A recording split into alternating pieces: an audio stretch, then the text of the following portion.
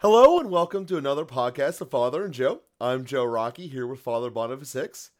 And today, Father, I want to continue upon the discussion we were having about Mary in our last podcast. And you point out some very important items in that I want to carry over into this one.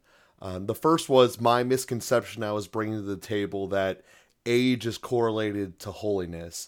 And as you pointed out, that making good decisions can happen at any age. Just mostly as Americans, we're just not good at that at younger ages anymore.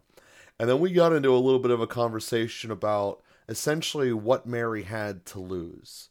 In the sense that in her culture at that time, infidelity and adultery by women was punishable by death.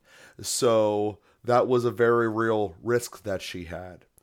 And we discussed last episode about how she was born without original sin, and she had therefore some abilities to fight sin and didn't get trapped into that rut that we all can.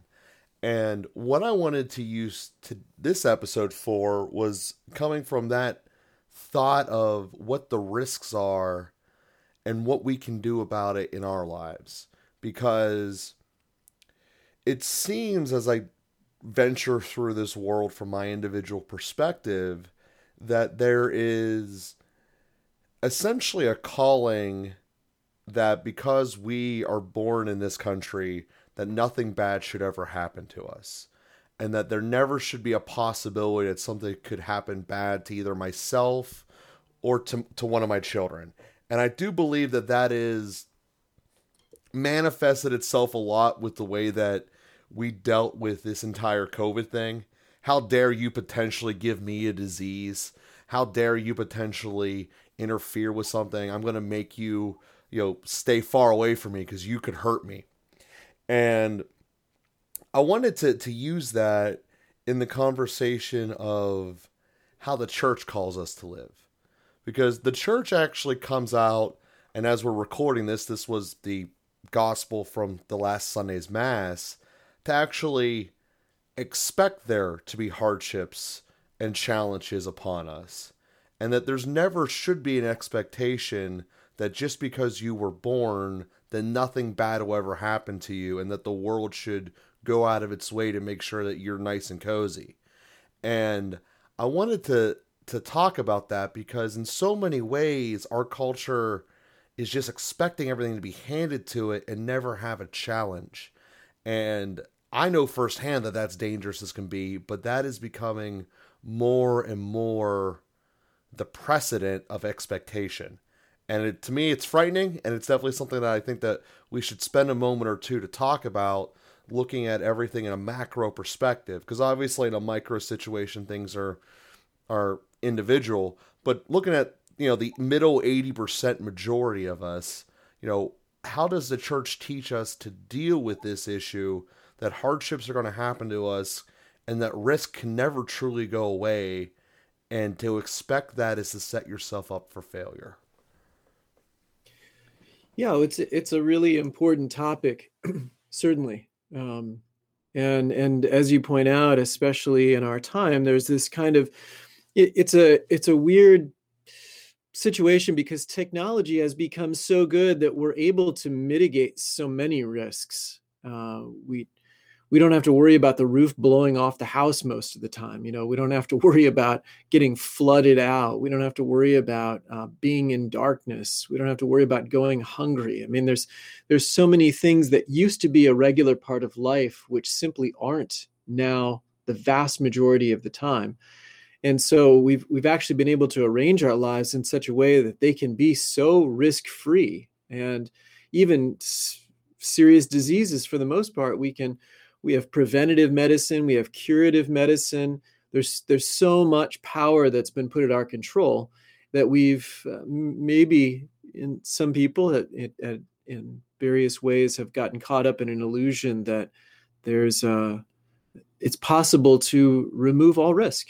And of course it's not. And at some level we would acknowledge that, but what we think ideally and the way we live practically can be two very different things. So, so what do we what do we do about that? Well, the real risk-free guarantee, we could say, is the resurrection.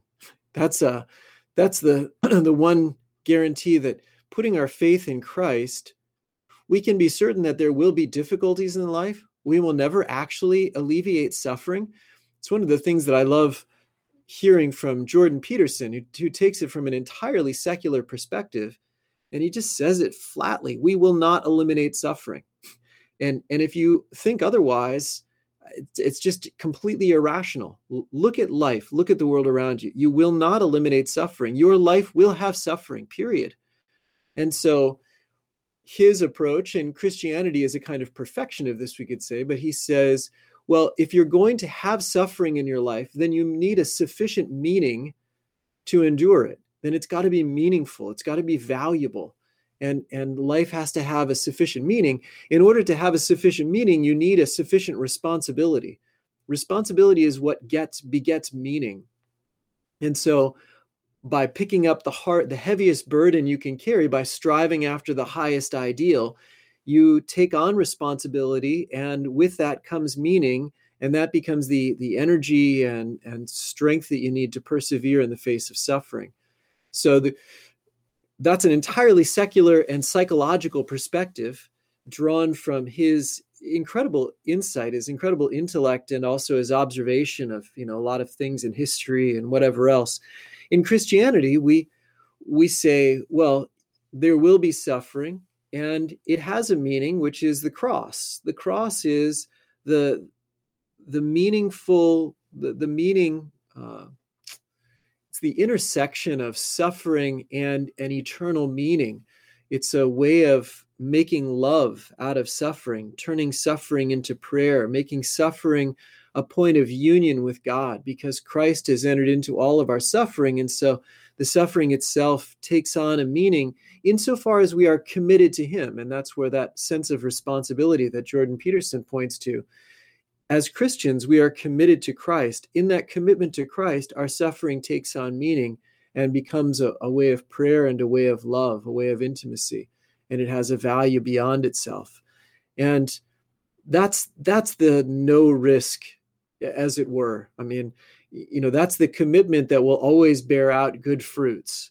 And that's the way of engaging suffering that will lead us maybe not to continue living in this life. It may very well lead to death, but it's a death that's not the end. It's a death that's an opening into eternity and into an eternal union with God. And so I think that's the place that we have to go to with suffering. And Mary, for example, you pointed to her and our conversation from before. Although she was free of sin, she wasn't free of suffering. And likewise with Jesus, he was free of sin, but he wasn't free of suffering. And a life without sin is not a guarantee against suffering. And in some ways, it's the opposite. Without sin, we're less shielded. We have fewer defenses. We experience everything more poignantly. We become more sensitive, and so we actually suffer more as we're more opened in love to other people. When we take on responsibility in being spouses or parents or friends or pastors or anybody that's committed to the life of another, we now have doubled our capacity for suffering. It used to just be my suffering, but now it's my suffering and somebody else's suffering that I take on. And how do we bear through that? What do we do with that? Well, it's not just removing the risk of all suffering.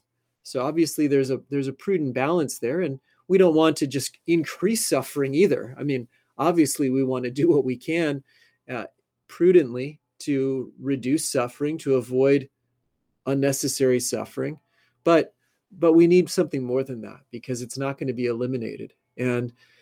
And that's where we find that commitment and relationships, especially our relationship with Christ and our commitment in the Christian community and the church, is something that helps us to bear suffering as we help others to bear their suffering as well.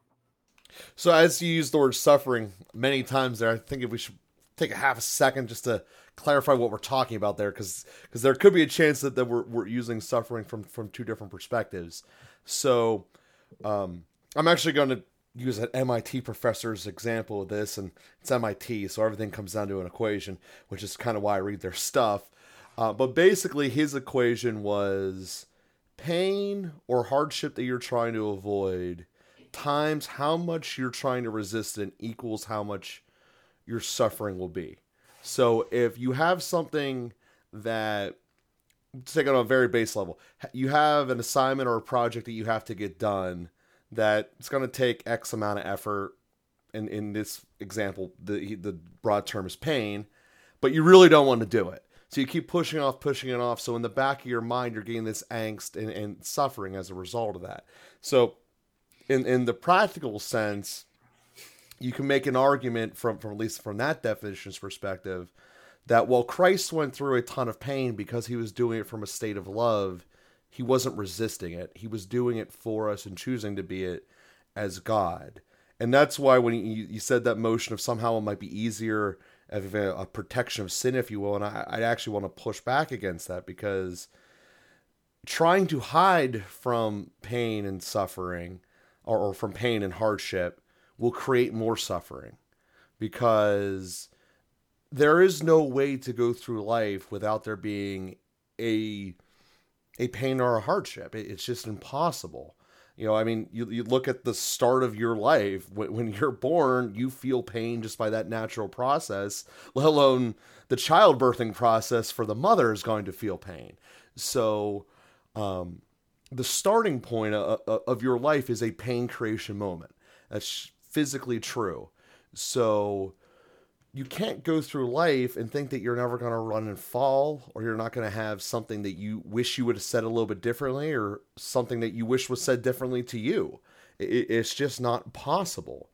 And I think that what you're articulating there is that this is a human nature thing. Sin doesn't have to be a human nature thing.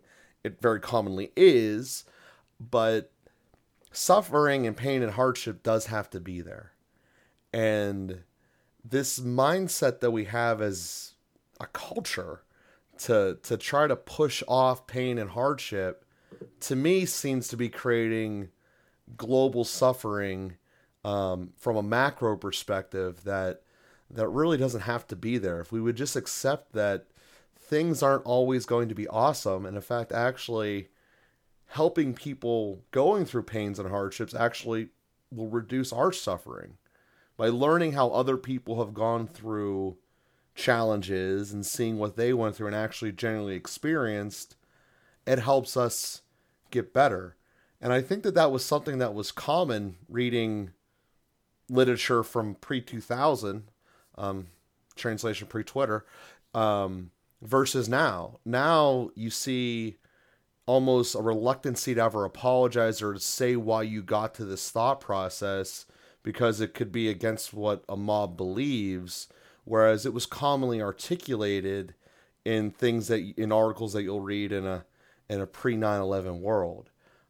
So that's just a thought that I have. It might not be connected, but in terms of how we can prevent suffering, just accepting that bad things are going to happen and learn how to live with it and make them better, rather than just outright trying to build a wall saying that nothing bad can ever happen to me and I have no ability of how to overcome it, with those skill gap deficiencies that lead to suffering, essentially. Yeah, and just to build on that, I mean, you're not necessarily going to overcome it. So it's bad things are going to happen and you're not necessarily going to overcome them. You can be falsely accused, thrown in prison, suffer and die there, and you're not going to overcome that. So again, finding a meaning that transcends death is critical to being able to even endure suffering. And in terms of sin, so there's a way in which sin increases suffering, obviously, but there's a way that we can we become more numb, callous, insensitive by sin, and so there's a certain distance. There's a certain kind of reduction of suffering. That was what I was intending. So Mary is more open. Sin creates walls that shield us, whereas real love and grace open us to more people. So the more people we love, the more we will suffer.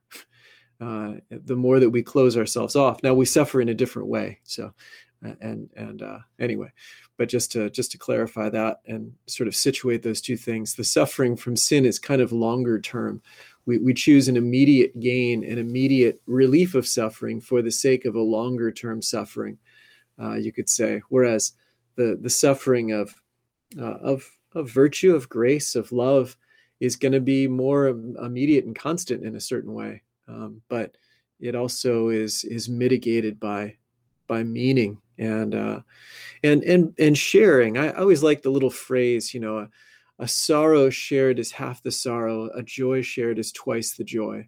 And so on the one hand, we say, well, I have more sorrow because by sharing half of your sorrow, I'm getting half of your sorrow. And I share that with you. It lightens your load and it increases my load a little bit. But also when I share my joy, we both benefit from that joy. And there's a doubling principle that happens there. So entering into relationships it opens us up to more.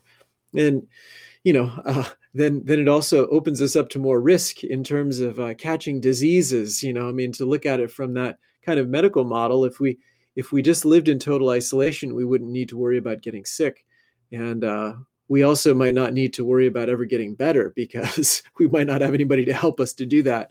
So we really take a big risk just in being in a relationship. Maybe that's another useful way to approach the question of risk. It's a risk to be in relationship with people. If we take the risk of loving, we take the risk of betrayal. And there's no way around that. That's inherent to it. Love is vulnerable. If we expose ourselves to the free will of another, we take the risk of being betrayed, of being hurt, of being rejected. But if we never take that risk, so Jordan Peterson also, he says, you don't have to take responsibility. You can live a life of no responsibility, but then you will live a life of no meaning. If you want a meaningless life, don't commit to anyone, don't take any risks, don't take any responsibility. And again, that doesn't mean that we should become foolhardy and take crazy risks all the time. So that's where there's always a balance. And Christianity is always looking for that middle way, that via media, that's always the way of virtue. But anyway, these are really useful things to think about and to talk about. And as you were saying, the vulnerability of love, going to your example you just gave there, if you want to live all by yourself, you're going to simply die. You're going to cut yourself off from food, electricity, and water. So without those, you pretty much aren't going to be able to work. The vulnerability of being out, being exposed to the rest of society and the world is essential to our human nature. And to use that example that you were saying there about half of the suffering, but I'm taking more suffering on. Well, just to use a basic example that many of us have probably gone through is if you see, someone who's trying to deal with a child, especially if they're related to you, and you try to help them, maybe the child's throwing a temper tantrum or whatever, and you try to help them. Yeah, you're exposed to possibly the parents of that child are angry at you because of the way you're going about it. Or it might work and we've just seen a new way that can benefit it. So yes, you took a risk of putting yourself out there and giving a proposed solution, whatever it may be. And the parents then may or may not accept it. They may fight you or reject it. But either way, you get to see that you had a chance of learning, got a chance of better, and then ultimately the child benefits the most because now there's another way to resolve things peacefully. And to what you're saying about life having no meaning if you're not willing to commit to someone and be vulnerable, I think that's ultimately the crux of what we've been trying to say here today. And I think that's one of these examples of how we can live the Christian life through our actions without going out and saying every 4 minutes, I'm doing this for Jesus, I'm doing this for Jesus. You can just live it and do it. In that if you're doing what's right and you are being helpful and willing to be vulnerable because of your love, then you are going and doing the mission. You are going out there and you're helping other people through their suffering. You're not putting up those walls and nothing bad is ever allowed to happen to me. I am willing to absorb some of your pain and trying to be with you to try to help you fix it. Yes, you are correct. Not every single solution is fixable. Not every time that's there. But for the vast majority of our encounters in daily life, there's at least a way to get it better. Maybe not perfect, but better. There's also a lot of ways to make it worse.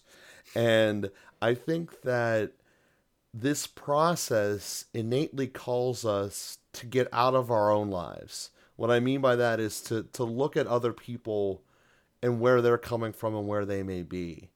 And I think that is something that, as a giant mass and from a macro perspective, we have lost that ability tremendously, downgraded from where it used to be. From being able to look at someone as an individual and being able to try to put ourselves in their position. Now it seems to be there's this posing of doing that and just telling you how you should feel rather than actually analyzing, well, why? Just not being told, well, how you should feel or think. And that, I think, is very problemsome, because that going back to 2 episodes ago, that's not harmony. That's trying to create unification, which is impossible. So for us to learn that ability to be open to love and open to the vulnerability of love and seeing where other people are, to me seems like an active ticket that we can apply to our lives that slowly will surely will build up to success, as many models show that that's really the best way to go through life. Do something small that isn't necessarily a short-term pleasure today leads to better results later in the long run. So with that being said, Father, I want to give you a chance to conclude today's episode as we're coming towards the end.